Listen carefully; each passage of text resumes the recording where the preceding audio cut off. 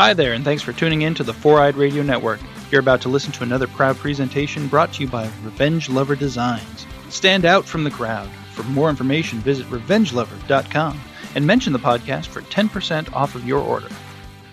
Welcome to Walloping Web Snappers, a Spider-Man podcast where we dive into every Spider-Man cartoon ever made. I'm Doug. Sorry. Oh shit, did I leave the... Oh no. I just Ron Burgundied the shit out of that. Wow, that was my fault. I mean, not really. I know how this works. Are we going to keep that in or are we starting over? I was probably going to start over, but it's... That sounds good. Walloping Web Snappers. My spider sense is tingling. Tingling. Tingling. Tingling. Spider sense tingling. Spider sense tells me I'm in for some trouble. Spider sense tingling. My spider sense is picking up trouble. Something's turning my spider sense on. I feel my spider sense. My spider sense is tingling. Anybody else's spider sense tingling? Welcome to Walloping Web Snappers, a Spider-Man podcast where we dive into every Spider-Man cartoon ever made. I'm Doug. And I'm Derek. And is your spider sense tingling? Yes, and it's telling me I'm confusing capitalism with communism? Classic mistake. To listen to this show, find us on foureyedradio.com and wherever you get your podcast. This podcast is brought to you by Revenge Lover Designs, illustration and design that fit your personality. For samples and inquiries, visit revengelover.com. And we are talking about the 2003 MTV animated Spider-Man show, officially titled nowadays Spider-Man the New Animated Series. Yes, not quite new anymore, but you know. Not so new anymore. Yeah. New to me, though. This is the first time I'm watching it through. We got off to a little bit of a rough start. A little bit, that's an understatement. With the premiere. Not a great episode. If you didn't listen to that one, there's a lot to chew on, so feel free to go back. Plus, there's really good production stuff about this show in that first episode, so definitely worth listening to. But today we're talking about the second episode in this series, at least as was intended. Yeah. Yes. This episode is interesting for a very particular reason in that I just want to get it out of the way right now. We're going to talk about it a little more, but we got a Kingpin in this episode. We do get a Kingpin. But I think the context for when this episode came out is important because this comes out, I think, roughly the same year as Daredevil, the movie, comes out, which has Michael Clarke Duncan as Kingpin. Michael Clarke Duncan, we'll talk about him a little more, but he reprises his role as Kingpin in this episode. And Kingpin is portrayed as a black man in this episode, which I think is very directly inspired by Michael Clarke Duncan in Daredevil, right? Because I think that was the first time that Kingpin wasn't a white dude. So that obviously is intentional. People were making those connections at the time. What I think is kind of interesting is that on the audio commentary for this, when they were in production for it, the Daredevil movie hadn't actually come out. So they knew that Michael Clarke Duncan was going to be Kingpin in that movie. But it was still about 6 months before release.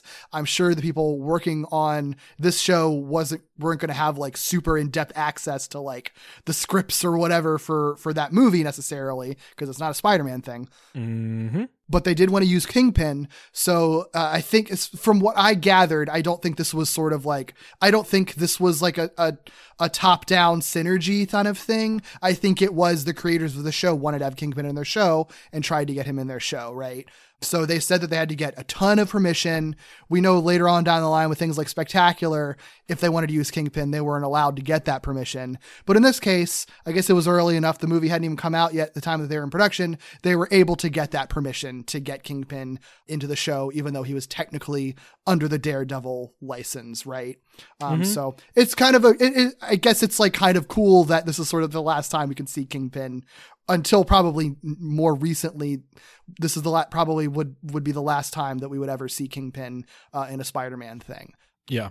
That means that everyone's sort of oh, I guess this is a Daredevil sequel, because by the time this episode comes out, Daredevil has come out, right? But what I think is kind of interesting is that kind of when we were talking about the inception of the show and its connection to the Raimi movies, they were very deliberately like, we know that we're sort of using the Raimi movies for like a background and in broad strokes, but we still want to do our own thing. It was sort of the similar thing here where it's like, well, we've got Michael Clarke Duncan as Kingpin, and that's cool. And we're going to like sort of tenuously say that he's connected, but like, we don't really want to make him that Kingpin. We still want to have a lot more of the classic Kingpin. And there's a couple of like references to comics Kingpin. They didn't want to have the exact likeness of Michael Clarke Duncan. Not that they could have really done that in this show, but like this Kingpin looks nothing like Michael Clarke Duncan at all in any stretch of the imagination. He really does look a lot more like the classic Kingpin in his like body type and structure and everything. So it ends up being kind of like Michael Clarke Duncan just playing classic Kingpin, or at least that's sort of what they're aiming for, which is how we sort of get this kind of amalgam Kingpin that is like pretty much nothing like the Daredevil version of the character other than Michael Clarke Duncan playing him. So that's just the context for it. The Daredevil of it all really doesn't play into this episode in particular at all, other than the fact that it is Michael Clarke Duncan, which is cool, but otherwise it's pretty irrelevant. Like you could have never seen Daredevil, or you could have never known the Daredevil version existed and have lost nothing for this other than the coolness of it being him, you know? Yeah. I mean, the novelty is really just in the fact that he's voiced by a guy who then also simultaneously is portraying Kingpin on screen. Yeah. So, I don't know that I guess we'll get into it, but I don't know that there's a ton of novelty elsewhere with this Kingpin, but maybe I can be convinced. I think that this episode is better than the first one. Not that the bar is very high. I think the bar is super low. Yeah. And we can get into it. Sure. So if you want to watch this episode that we're about to talk about, you can do that a couple of ways. It is available for digital purchase on Amazon Prime, but you can also get a DVD set of it. So a couple different ways you can watch it, and it's not one that is impossible to have physical media of, which is always nice. Yeah. Yes. This one that we're talking about is Spider-Man, the new animated series, episode 2, if you're going by the DVD order or the intended release order as we understand it, or episode 5 if you watched this in real time while it was airing on TV, and it's called Royal Scam. And the synopsis for this one per IMDb is Spider-Man is tricked into stealing a valuable technology by the Kingpin. Oh, that's it. That's the whole synopsis. That's it. That's Very straightforward. Yeah, I mean, that's what happens. Yeah. The original air date was August 15th, 2003, which is notably before the episode we covered last week. So that's going to be a fun airing order thing. We're jumping all around the timeline as we do these episodes. We don't normally go that in depth with the writers, but the writer of this episode, Rick Suvali, his credits, I was just on a roller coaster when I was going through his IMDb. So can I just walk you through these things Please that do. he worked on? So one of the main things he wrote on was VIP, which makes sense because the showrunner of this show, or the head writer, one of the co-executive producers, I don't remember which one, did work on VIP, and that was a live action dramedy starring Pamela Anderson, right? Oh my God, I have a note that says Morgan Grundle was the one who worked on it, and I could have just referenced that. Whatever. I'm just all over the place with this dude because, first of all, okay, he worked on a live action dramedy starring Pamela Anderson. That's a very particular kind of place to be in television and in Hollywood at that point, right? In addition, he also worked on the dub of an Astro Boy anime remake. So already usually people who do anime dubs are kind of in their own sort of sphere, or they cross over with action animation or whatever, like American animation. So it's sort of weird to be Pamela Anderson TV show and Astro Boy. That's already kind of weird. He also worked on a kids show called Mission Force 1. Okay. That feels a little more in line with the Astro Boy thing, right? Yeah. He also wrote 2 Hallmark Channel rom-com movies called Campfire Kiss and Honeymoon for One. Now we're pivoting to Hallmark movies. Interesting. Well, that's its own vibe. Then we're also going to pivot to TV horror movies like The Hollow, Scarecrow, and Roadkill. Haven't seen any of them. They all had low ratings on IMDb, but now we're pivoting from Hallmark to horror. Okay, interesting. Then he also created a show. So there's plenty of avenues you can go from all the things that I've listed. But what he decides to create is Thomas and Friends, All Engines Go, a new Thomas the Tank Engine series adaptation for little kids. All right. Okay. I guess he's just in the little like preschool sphere now, because then he writes on a bunch of preschool shows, including one called Doug Unplugs. That was just for you. Oh my goodness. Yeah. So he writes a ton of preschool shows and becomes the story editor on a show called The Stinky and Dirty Show, which sounds beautiful, I guess. Why are all of his preschool shows? I'm dirty. I'm a dirty adult. Okay.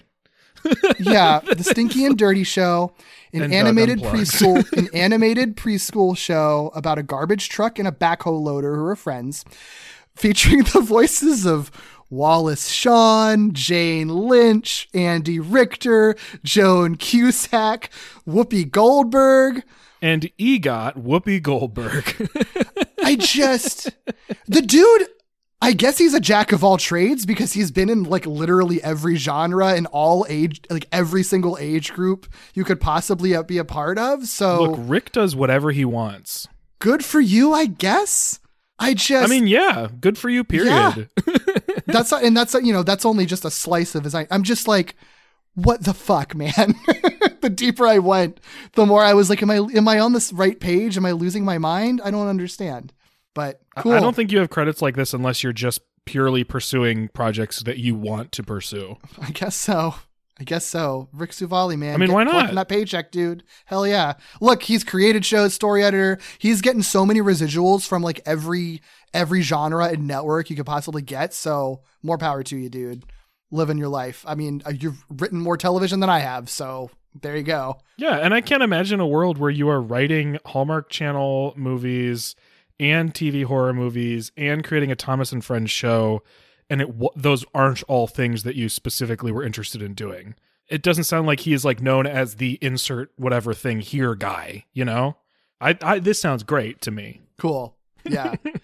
The directed by credit is way less interesting. It's actually pretty much what you'd expect. This episode was directed by Vincent Edwards. He's directed on Roughnecks, the Starship Troopers Chronicles, which is one of the executive producers of the show worked on. So that makes sense. He's also worked on a show called Little Krishna. I don't know what that's about. And also a Max Steel film as well. So those checks out, right? Mm-hmm. He's predominantly a storyboard artist, including on Jackie Chan Adventures, Godzilla the series, Men in Black the series, Big Guy and Rusty, and more. So many of those have come up before, all from this time period. Love to be hearing more Jackie Chan Adventures crossover. Absolutely. Always. Well, two characters I feel like spotlighting here, one of which we kind of already have in Kingpin, who's voiced by, like you said, Michael Clark Duncan, who, like you said, portrayed Kingpin in the 2003 Daredevil film. He's also, if you didn't see that film or don't know him from that, you might know him from his breakout role in The Green Mile, and likely he's recognizable from roles in Armageddon, The Whole Nine Yards. And for the few who saw it, he portrayed Balrog in The Legend of Chun-Li. Oh, wow. Which is a movie I frequently forget exists. I do. I didn't know Michael Clark Duncan was in it either. I didn't either. The only person I knew being in that movie was Lana Lang. Yep. Kristen Crook. Yep. That's the only one that I knew. That's her name. Mm-hmm. Voice-wise, Duncan voiced Kilowog in the 2011 Green Lantern movie, one of the Rhino commanders, Vashir in Kung Fu Panda, and Tug in Brother Bear. Mm-hmm. Both of the folks that we're highlighting voice-wise are distinctly known for their deep voices. Yeah, it's funny that both of them are in this episode, actually. Yeah, because they both feel like the type of actors that would be contacted for similar parts. Yeah, you know? For sure. Because the other one is Keith David, and he plays a character named Agent Mosley in this. He's an FBI agent, and he voiced Tombstone in the character's first Spectacular Spider-Man appearance, but not every Spectacular Spider-Man appearance.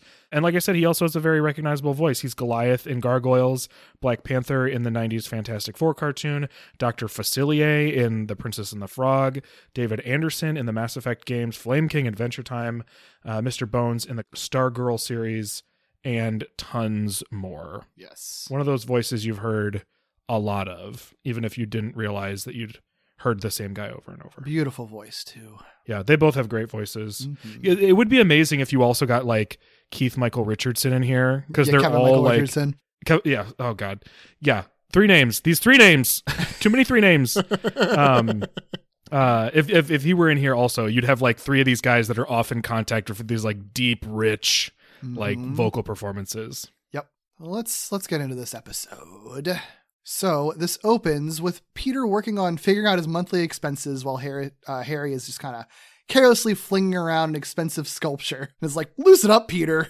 I know how it. I'm rich, so I know how it is for you. Did you take like a look at, not to just start digging in like right at the top of this episode before literally anything has happened, but did you really take any like a in-depth look on what Peter's expenses actually are? Because I did take a picture of it. I definitely did not. It would have just made me mad, I bet. It's actually just doesn't make any sense. Some of it is frustrating in that like gas is $24.95, which like, goddamn, I wish that I only spent $24.95 on a month of gas.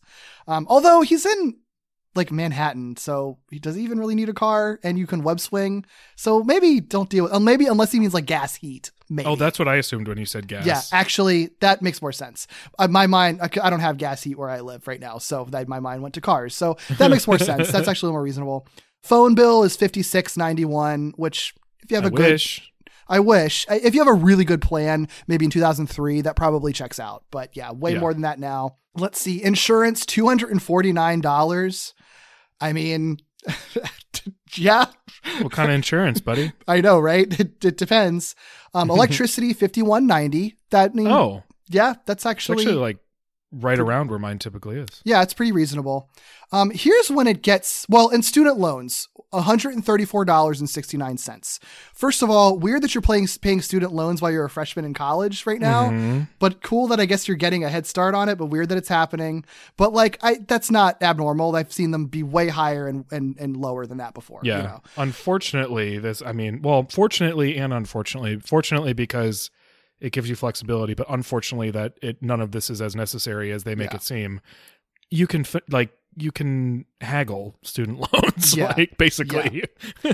So here's where it gets like utterly insane in both directions.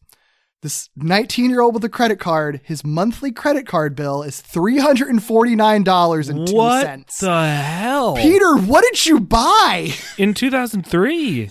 Yes. What? Oh my God. Groceries, $459.09, which is like, I spend a lot on groceries now because I cook a lot, but when you're in college, you don't spend that fucking much on groceries. What are you doing? When you're in college and your whole thing is being broke. Right. Almost $500 a month on just food. Come on, man. That's wild. You can tighten that belt up. This is even worse though, because at least food is food. You do need that to survive. His DVD budget, not electronics, not fun, not like general stuff. DVDs specifically, $301.61. I'm so glad I didn't look at this. That's just Sony. That's Sony being like, everybody spends this much on DVDs, right? Because I think this is the same episode that like has product placement for a Sony Ericsson phone, which is so fun. I mean, I expected it because it's a Sony, Sony production or whatever, but it's just so funny. It's a cartoon. Last but not least, rent for his half of this apartment is $1,140, which at first I'm like, incredible for where he lives. Exactly. That's what at first I was sort of like, oh, I guess that makes sense. He's splitting it up. And then I'm like, wait, this is a gigantic apartment in the middle of Manhattan. Yeah. Proportionally, that's incredible compared to what I pay. You know what I mean? Right. Good God.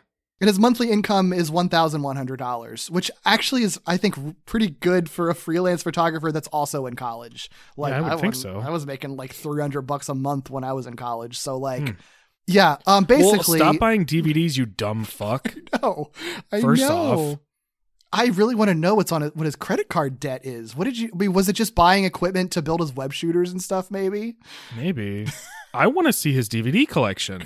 Right? It's got to be massive. Good Lord. How much did a new DVD cost? $30 in 2003? It was like $20, I think. 20 to 30. That's what I assume now. Yeah. Like I usually associate them with like $20, but it hasn't really changed.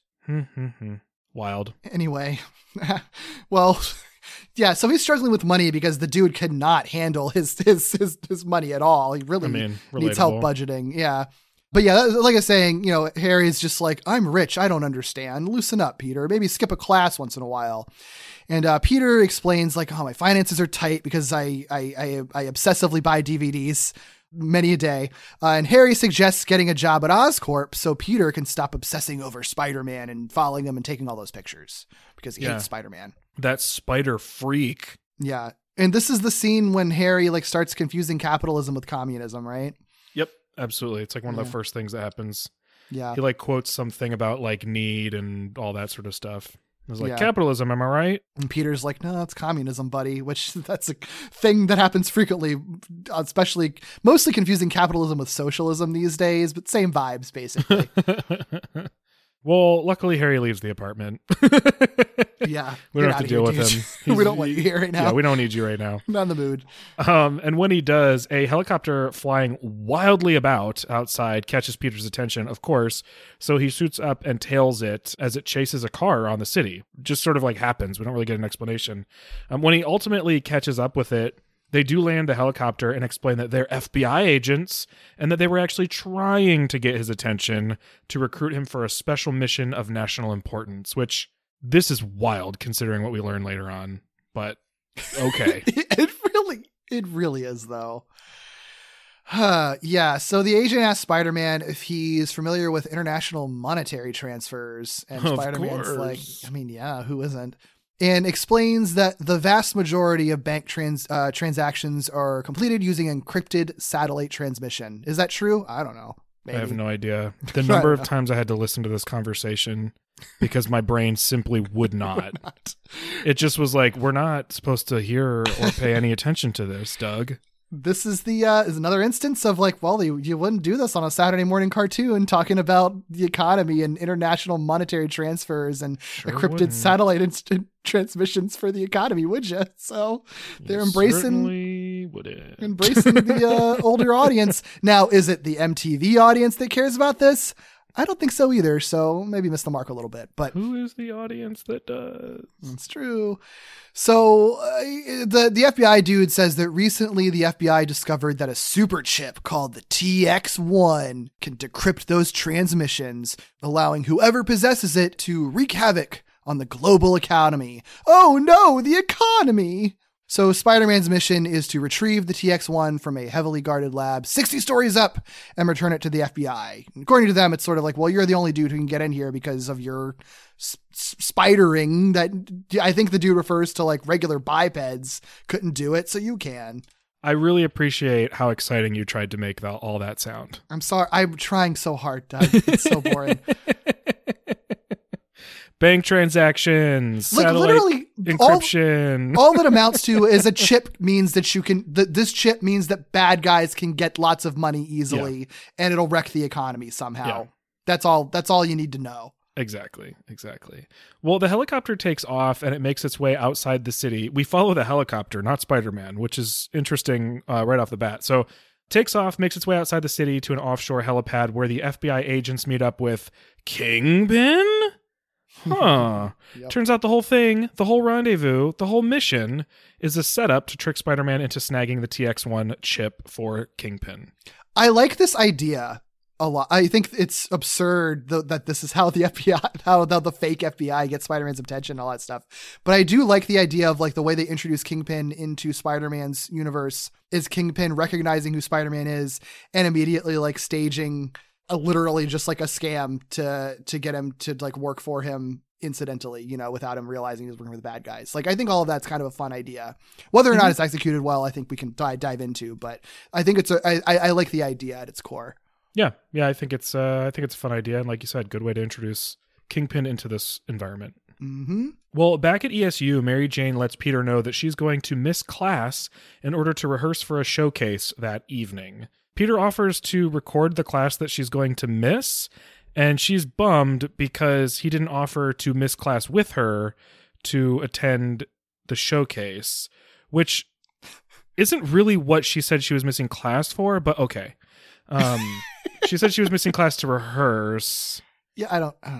But to come with her to the rehearsal. Whatever. It doesn't. I don't know. She does ask that later, so maybe that's what she had in mind. But it is kind of fair that she's like sort of annoyed though, because she was directly inviting him to come, and he's like, or I could go into the class and record it for you instead. So like, I get why she would be upset, but it's all presented in kind of a weird order.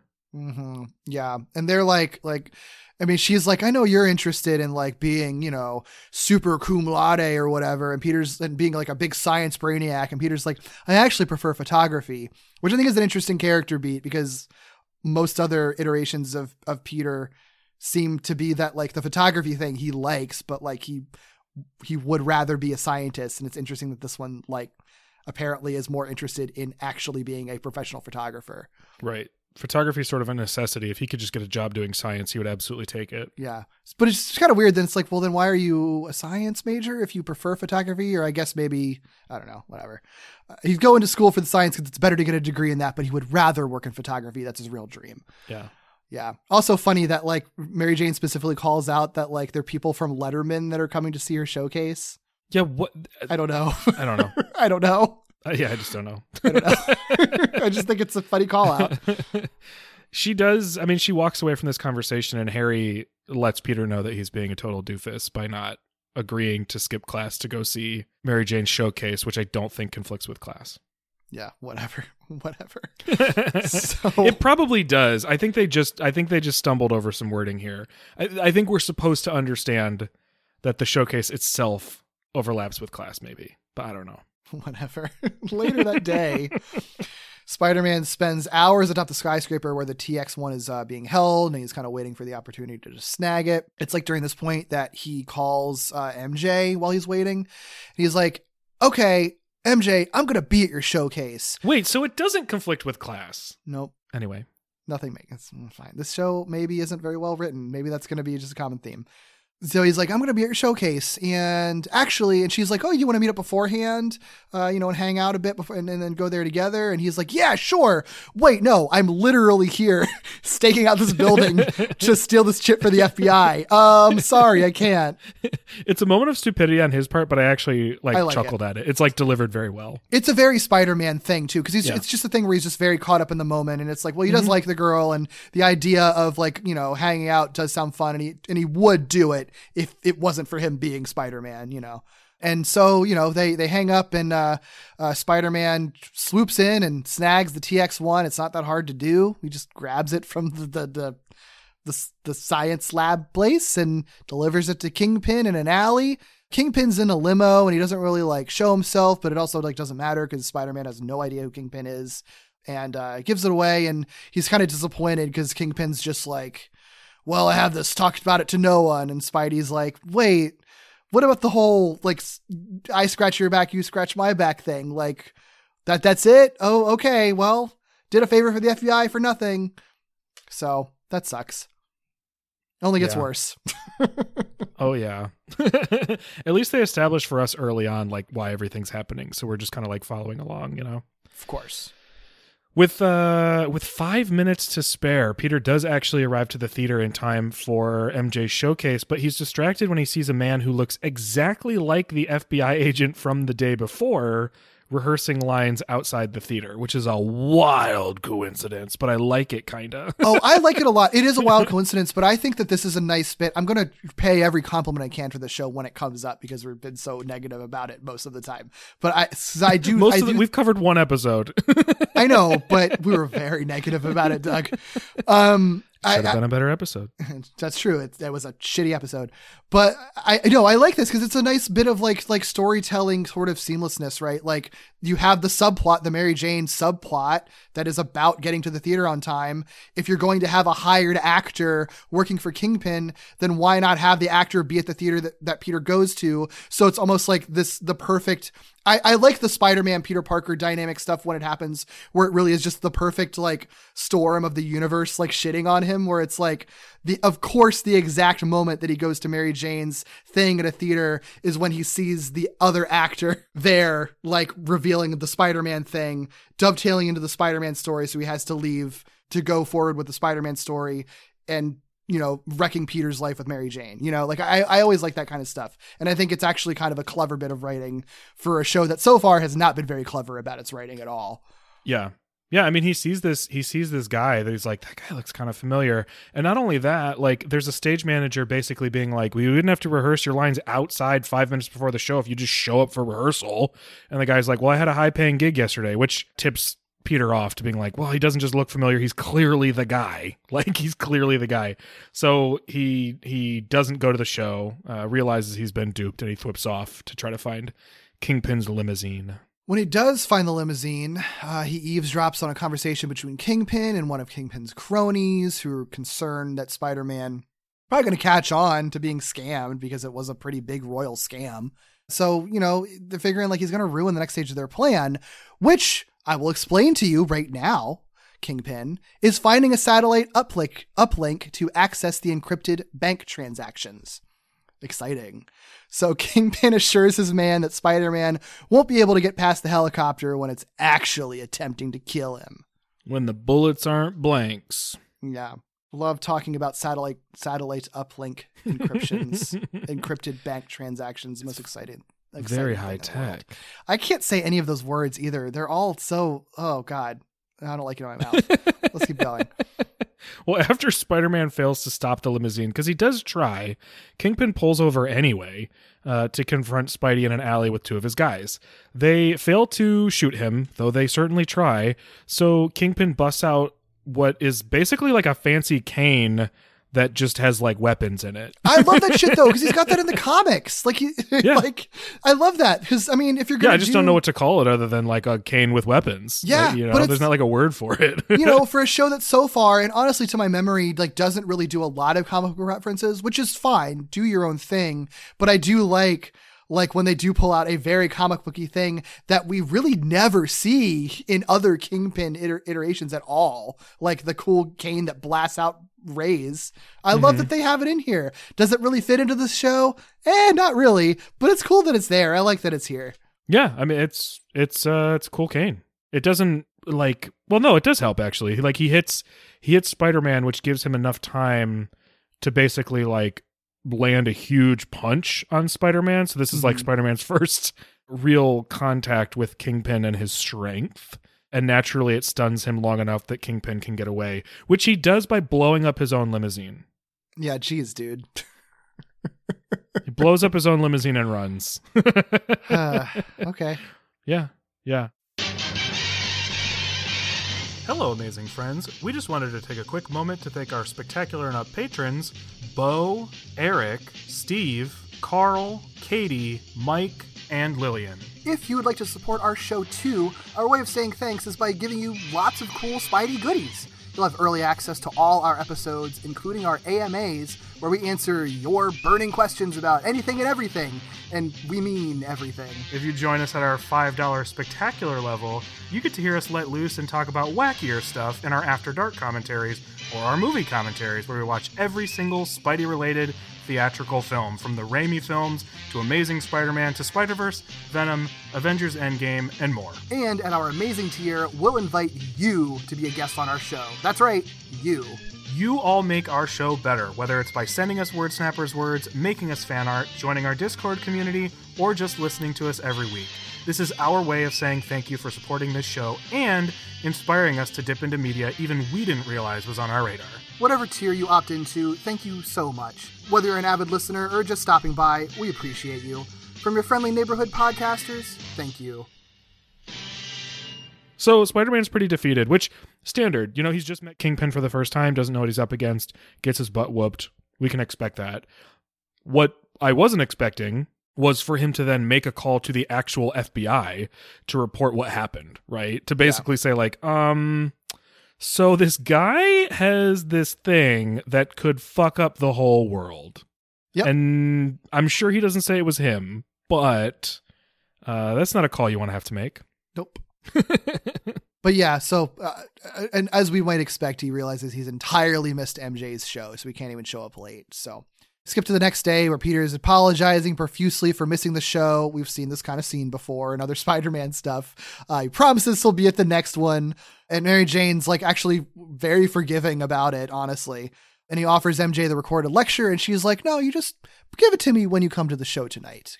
Cause I'm going to believe that you'll be there. So Yeah, I'm sure. Whatever. I don't know why that's a thing, but okay.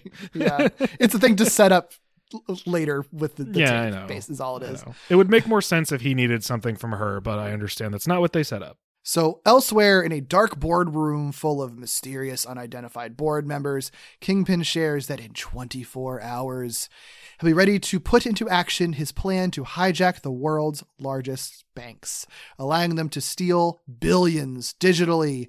He also comments that thanks to Spider-Man, the world's stupidest superhero, the FBI is searching for the wrong person. Ha ha ha. All right, I have a couple questions here. Sure. Who is the wrong person that they're searching for? Spider-Man, I guess, because he's the one who broke in and stole it. So he might be on cameras or whatever, maybe. And then who are these people? I don't know, people he works with. The criminal underground. It's just, You know. who are they? You know. I have a question for you too. Yeah. And just like your thoughts on it. Cause like there's a thing that like it isn't really commented on, but like they do give this Kingpin a character beat of like liking food a lot, right? Hate it. Yeah, there's like a bit, there's a bit earlier where he's like better not touch my fries or whatever, and he eats burgers, and there's like a burger emblem from some Burger King type joint on his limo for some reason. I think that's stupid. I don't like that at all. I guess the only thing that I do appreciate, I guess, is that no one like really comments or makes fun of him. Well, Spider-Man does, but I guess that's part of the course. But like, I don't know. It didn't need to be there. I mean, but it's also like not as hammered on as I kind of would have expected it to be. No, I'm not giving them praise for that or anything, but I really don't like it. I think I don't know. It's so unnecessary that it's just like the only reason they would put it in is to be like, fat guy likes fast food. Yeah, for sure. Yeah, I'm not. I mean, like the guy who delivers it to him is even like, I don't eat that junk, and Kingpin's like, good. Like, okay. So I don't like it. I don't think it serves anything. I think you can do Kingpin and food well. I think Spider-Woman did an interesting thing with it without making it insulting. I think you could do something where it's necessary based on his size and the amount of energy that he expends, but this is just I think it's often played for a visual gag. He's got his fast food, he's got his big coffee with like a mountain of whipped cream on it, and not for me. Sure. Especially because everything else in this episode is played 100% straight. Yeah. So that night, Peter barely arrives in time for Mary Jane's second show, but he doesn't make it in because this time he's thrown into an FBI van and interrogated, because basically they're like, we tracked your phone. We know you were the one who called in this tip. So like, what do you know, guy? These are actual FBI agents this time because they are the ones he called.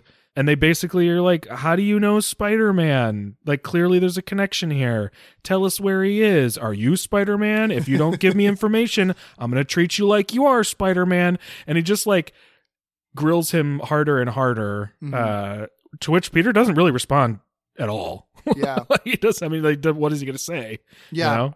I really actually like the idea that they recognize, like, if Peter called the FBI on his own cell phone, of course they're going to be able to trace it, you idiot. And they just like call him out. It's like, yeah, we know you called us on the cell phone and now we're going to like come after you about it. Like you can't put an anonymous tip in or tip as Spider-Man and not expect there to be consequences. Like, I think that's really smart. Like, I didn't think about it when he called the FBI earlier, but it's like, yeah, of course they traced the I didn't think about it when he called, and I didn't even think about it when they grabbed him in the van. I was like, who's grabbing him? It wasn't until he literally pulled the phone out and was like, you called on this phone, dummy. Yeah. Like, it's funny. Like, I'm a dummy too. Yeah, it's good. I actually think that's actually a really smart bit of writing. And I like the scene in that I like Keith David a lot in this, because I do think that Keith David is really trying to kind of actually play up the comedy a little bit of this FBI agent being ridiculous, because there are some like snarky bits that he says like in other scenes. I wish that they actually kind of made him even more over the top, because I don't think it comes off as being as comedic as I think it should be.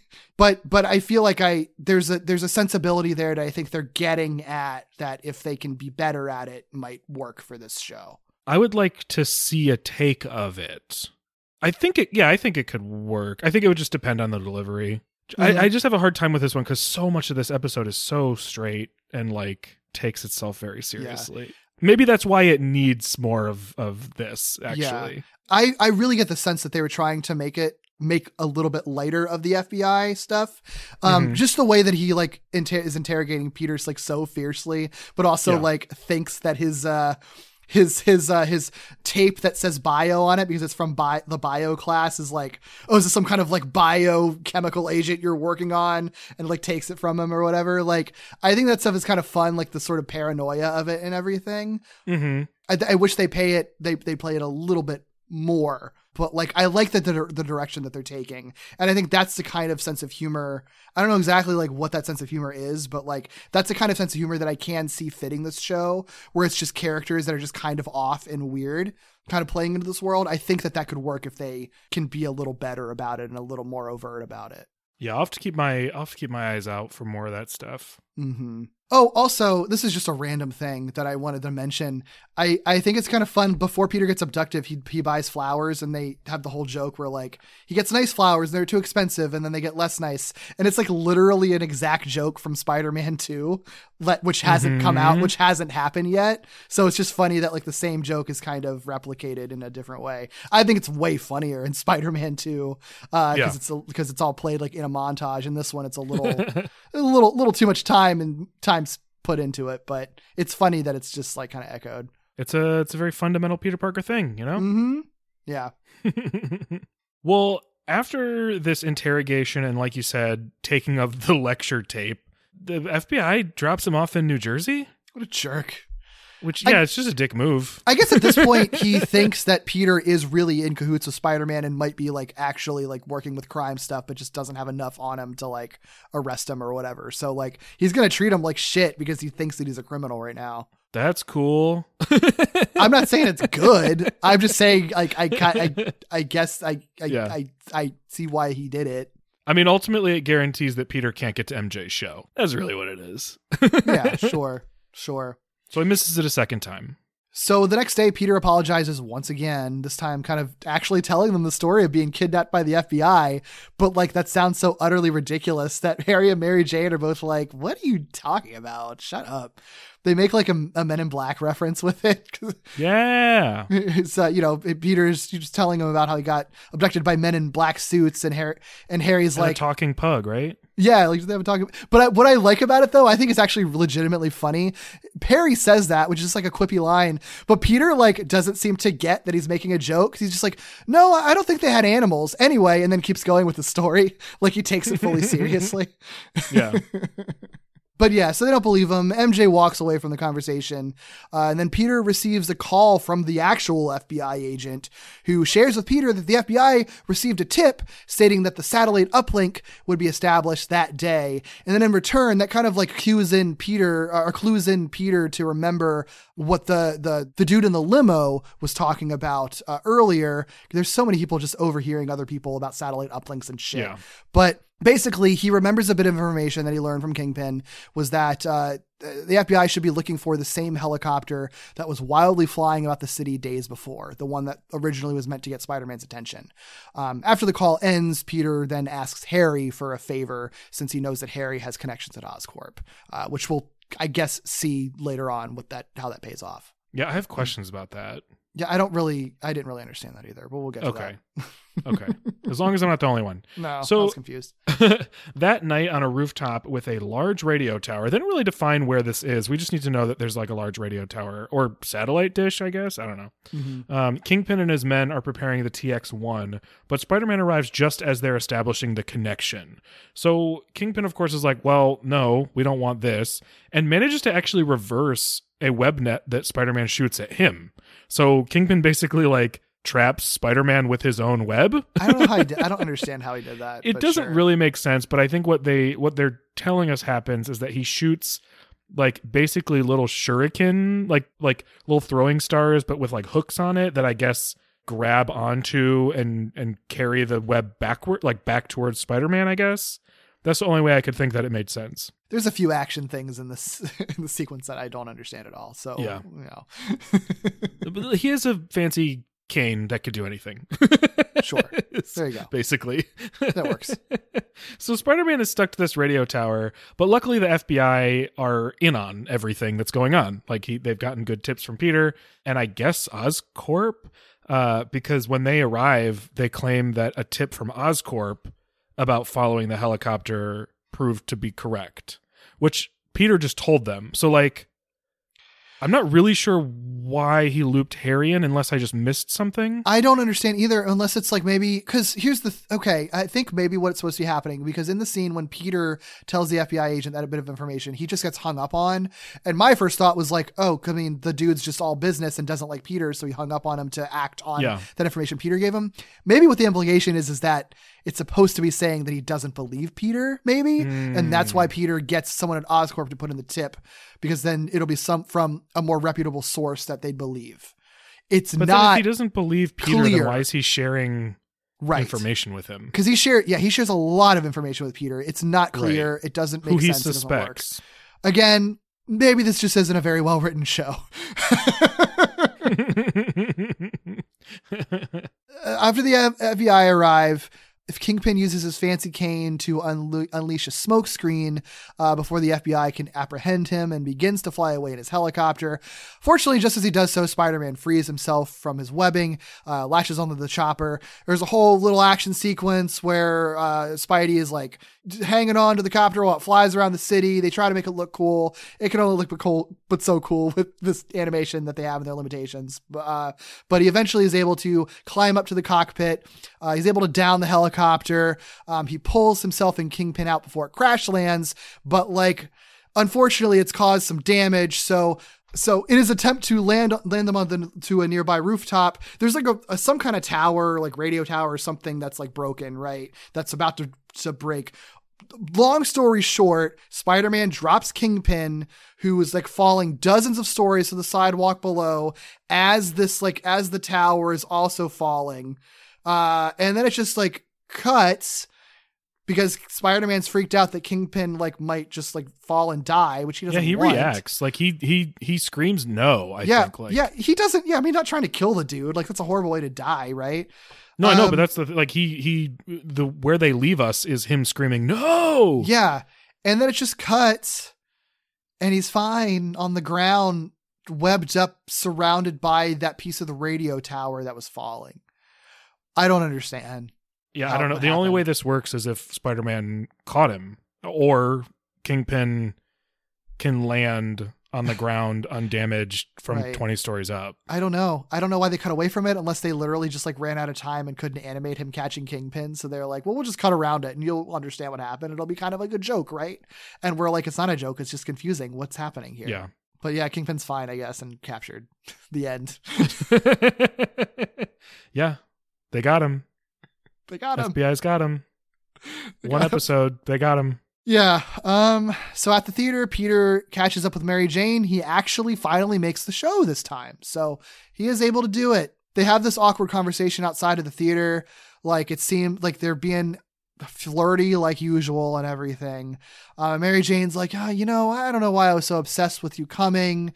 It's fine. And actually, I didn't think you would. And then it alludes to like, oh, she actually had another date that she booked basically after the show because she assumed that Peter wouldn't come. And it's some like blonde guy with a scene haircut. He's like tapping on his watch, like, come on, let's go. Like the dude seems like a douchebag, TBH, but whatever. Is Hydro Man? But that's Mary Jane's date. And Peter gives her the flowers and she kisses him on the cheek before walking away and shedding just the funniest looking tear I've ever seen in my life. It's so silly. I don't know. It's just this big blue glob. It's so stylized. It's so stylized that it looks like the type of thing you would do to sort of simulate like doodling on top of a cartoon, you know? Uh-huh. Yeah. It's also stupid because it's so over dramatic and there's this sort of like this like sad love song playing with like do do do do do vocals in the background. But the whole thing, it's sort of like, Mary Jane, if you want to go with Peter, then like break off your date with this guy. like that you barely just go. just asked out and just go. Like, you're in control here. Why do you have to be forced to go with this guy? I don't understand. You're crying about it, and you're Yeah, going to have a this sad man. night with this guy we've never seen before. Who seems like a dick because he's like tapping on his watch to signal that you need to leave. Like, what are you doing? Anyway, she's sad. Peter's sad. Everybody's sad. Cool. The end. Very, very different from the end of the last episode where everybody's ecstatic. Where she kissed him on the lips and then nothing happened after that, I guess. Yeah. God, this show is annoying sometimes. I just don't get it, man. I don't get it. If it's going to be like messy, at least be like fun about it. This is just like, I don't know. The action's fine, I guess, but like, it's just annoying. Yeah. I think the first episode we covered of this show was sort of like egregiously bad. I think this one was just, for me, like just kind of boring, which is maybe not worse, but almost as bad. Like, and weird when you have Michael Clark Duncan as Kingpin in your episode, and it's just like, well, okay. Yeah. Bank transactions, though. I was going to say, and I'm sure this is partially just me, but like, there's just no way you're going to get me to care about like mysterious board of people who are embezzling money from banks. Like, it's the whole, if you plot the sort of like crime from beginning to end, it's like Kingpin convinces Spider-Man to steal a key so that he can steal from banks. He gets the key. Spider-Man realizes what he does, has to steal the key back, and he does that and defeats Kingpin. Like, that's all that happens. And the stakes are like, I understand that like an economy crash is obviously bad, but like, well, sure, but for this is a superhero show, so like that's not what I want a superhero show. And but B, it's what this show wants to be, right? It wants to like address like social issues. But like, yeah, I guess so. But it, like, because I remember there's the scene where like the Keith David FBI agent, when he's talking about like the repercussions of Kingpin having it and like crashing the economy or whatever, it's actually has like the things that he lists aren't even like the devastating consequences of like a huge economic crash. He just says like, it's going to cost billions of dollars to re-encrypt all of those bank transactions. Like, that's what he hones in on is the worst thing that happens. I mean, I guess, but like, if you're going to talk about the consequences of an economic crash, talk about the consequences of an economic crash, not it's going to cost the American government a lot of money. Come on. Yeah. I don't think they do a great job making us like invest in the consequences or the stakes, or honestly, even like the villain, unfortunately. Like, I'm really happy that Kingpin's here. I think it's really fun. And I love that they took the route that they did. I mean, aside from the eating stuff, but like, I just, I wish he got to do something cooler. You know? I like his cane. I like his cane. Cane was cool. I like his cane. Mm-hmm. That's what I like. I like his suit. Good suit. I like that his outline is pink too. Mm-hmm. Yeah. Like so it's creative. I mentioned last week there was something in this episode I wanted to highlight as really, I think, standing out as far as like integration into the environment with regards to like Spider-Man's model versus everyone else's. I feel like when you see both Kingpin and Spider-Man in the same scene, it really stands out. And part of it is because Kingpin is wearing a black suit with like a magenta outline, you know, like this bright pink outline. But it really does highlight the way that those two characters are like lighted differently or like lit differently and then sort of incorporated into the environment differently. And I think that's really where I was thinking, like, what is it about Spider-Man's model that isn't like meshing as well? And I think that kind of highlights it a little bit. Makes sense. Better than the first one. Not a dumpster fire. So yeah, at least there's nowhere to go but up, I guess. Question mark. Yes. We're on an upward trajectory 2 episodes in. Yeah. I will tell we're you. We're not in hell anymore. I remember the next episode that's coming up being one that I liked. And I think just based on who the villain is, I think that we will enjoy it more inherently than these two. Cool. We'll see, you know, if there's like problematic shit or frustrating shit in it, but I feel like inevitably we're going to enjoy it more. I hope so. That's all I'll say. I hope so. Yeah. Face of the episode. We love calling out eye stuff. And yeah, Spider-Man loves eye stuff. It does. And I do think that this show does try to do some fun transitions. They may or may not always work. This episode has some fun ones. You know, this episode has the funniest one where it's like Harry is holding a mug and then the mug grows. Yep. And then Kingpin's holding a mug. It's so silly and it's so necessary. And I'm like, it's silly, but you're trying to do something. That's cool. It's very silly. And somebody learned that they could stretch that mug model. Yeah. And they were like, guys, I've got it. If you want to do something that's not cutting the black, it's something. A transition I do really like is the eye stuff face of the episode is like, it's just a close up on Spider-Man's lens. And then in his lens is the next scene, which is Spider-Man like pacing on the top of a building. And then it just zooms into that scene. And I think it's fun. I like it. Yeah. Yeah. I dig it. I don't know, man. I think I really have faith that we're going to like next week's more. I don't think that watching this whole show is going to be a slog, because I do think that these 2 episodes are both like trying to deal with like social stuff or like adult economy things.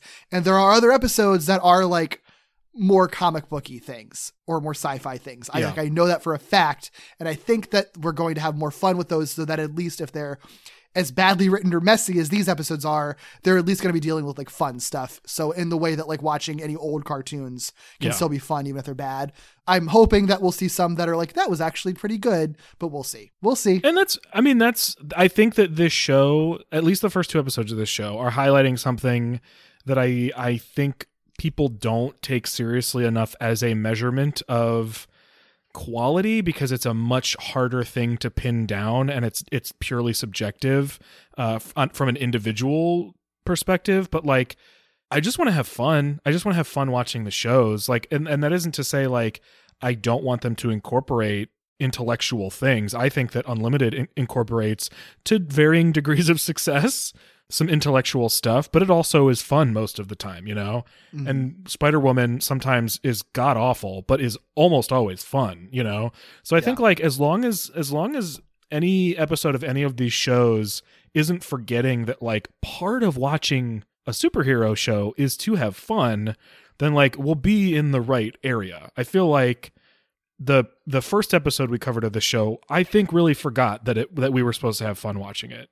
I think this one was more in that camp and just like maybe didn't go far enough in some areas, right? I think they were primarily more focused on presenting the gray area around this weird housing situation. Uh-huh. And then in this one, they were just so excited to tell us about these encrypted transactions.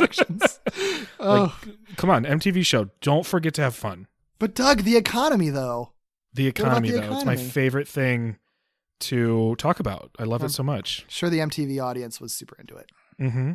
Well, and that's the thing is like, I think I like the fact that MTV is identifying itself as the type of network where people might be interested in those things, right? Like, It's not just that we show music videos and reality TV. It's that like our audience also cares about what's happening in the world. Like whether that's true or not, I like that they believe that, so like it's cool. It gives this series a potential for a personality that we've mentioned already, like no other show really kind of has, except maybe again, Unlimited is in a weird space where it kind of does that, I think, and people didn't realize that that's what it was doing. Yeah, and it's also I don't know if they realized all the time how much they were doing that. Yeah, well, I think I would say it's a way better show than the show is. Like, even not having rewatched the rest of this, well, it's a better, even with the flaws, it's better. If we're talking about the first 2 episodes we covered of this show and the first 2 episodes we covered of that show, absolutely. The first 2 episodes of that show are, I would argue, very good.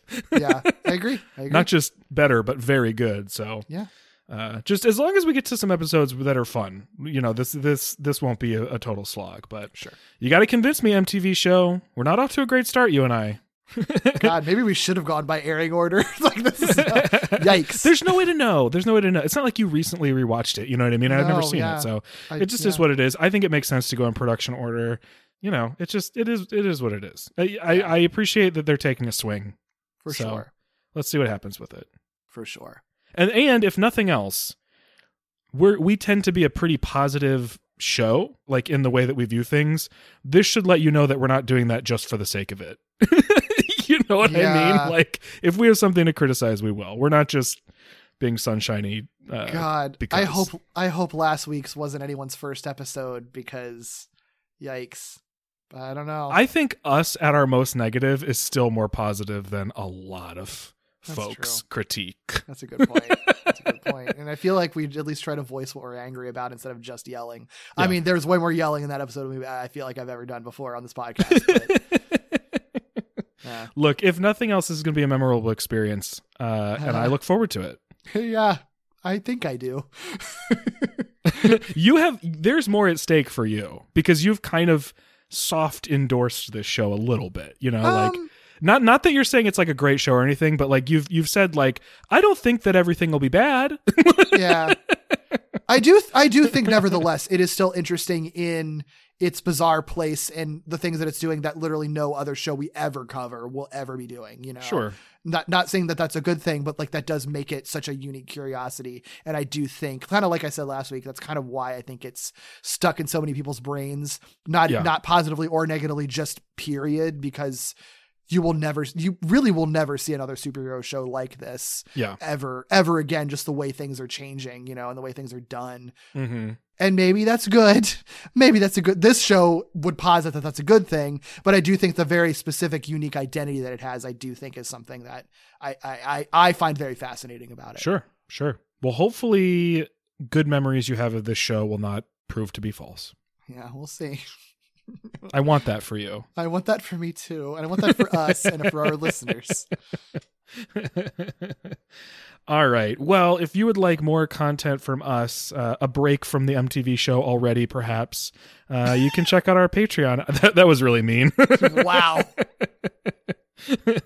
You can check out our Patreon at patreon.com/wallopingwebsnappers and check out our Discord, where you can tell us all about this show if it happens to be your favorite. It's someone's favorite. Everything is someone's favorite. So this has a very committed fan base. There are people online that are trying to make a season 2 of it like themselves by like actually making their own character models and stuff. Oh, that's cool. I like that. I love the creativity of it. I think that's really cool because this is a show you could do that for, right?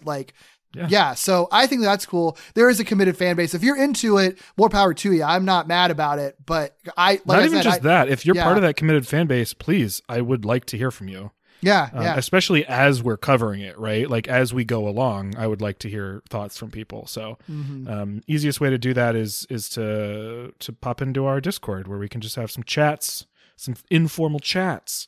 There should be a link in the show notes. If you can't find it, just let us know.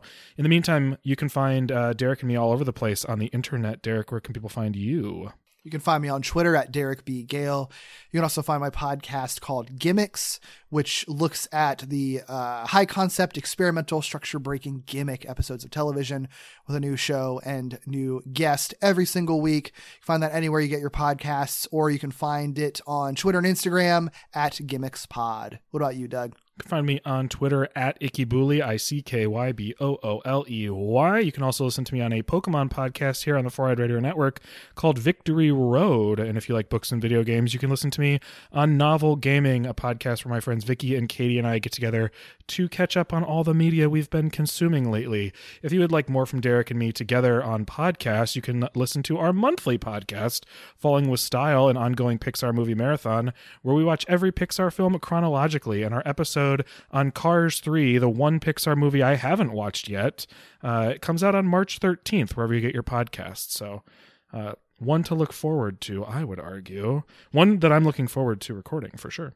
For sure. You can visit us on our website at wallopingwebsnappers.com for a full archive of everything Derek and I are working on together in an easy and sortable way. You can also follow Walloping Web Snappers on Twitter, Instagram, and Facebook at Walloping Web Pod, or email us at wallopingwebsnapperspodcast@gmail.com. Please rate, review, and subscribe to Walloping Web Snappers on all podcast platforms, or whichever ones you use, because if you like what we're doing here, somebody else will too, and they just haven't found us yet, and those ratings and reviews make us much easier to find.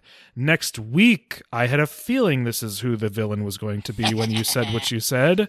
Next week, Spidey faces the Lizard in Law of the Jungle. I told you, dude, this is one that I remember liking a lot. I hope it stays that way. I'm nervous. I feel like at the very least, there will be cool stuff going on. It's hard to fuck up the Lizard in a show, you know? Yeah. And I feel like you would remember if they fucked it up. So yeah, I look forward to it. I'm excited for next week. See ya then. See ya.